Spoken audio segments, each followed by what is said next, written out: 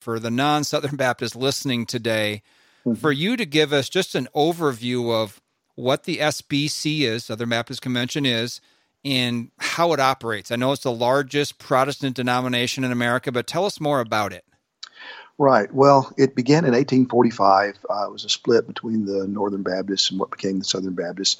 The issue of slavery was important in the debate, but it wasn't just split over slavery. It was split over mission work, and slaveholding churches, or churches that had slaveholding members and didn't discipline them for owning slaves, were being disenfranchised by the Triennial Convention, as it was called then, because of them. I think it was unwritten, but there was a policy that was adopted that they would not appoint missionaries from churches that had slaveholding members, or if you owned slaves, you couldn't be a missionary.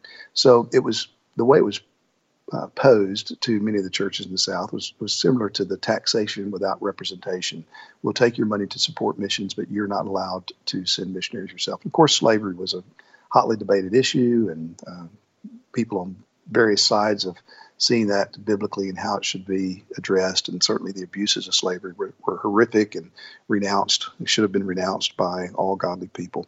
But it was that context that gave rise to the SBC. The Southern Baptist Convention is basically an association. So local churches are autonomous as they participate in and fellowship with the SBC. But at every level, the local church, the local association, the state convention, and the Southern Baptist Convention itself, there is autonomy. So the Southern Baptist Convention can't actually exercise authority over any congregation, but it can refuse to fellowship with any congregation, so it can withdraw fellowship. The churches in the SBC cooperate together to support 6 seminaries. We support thousands of missionaries.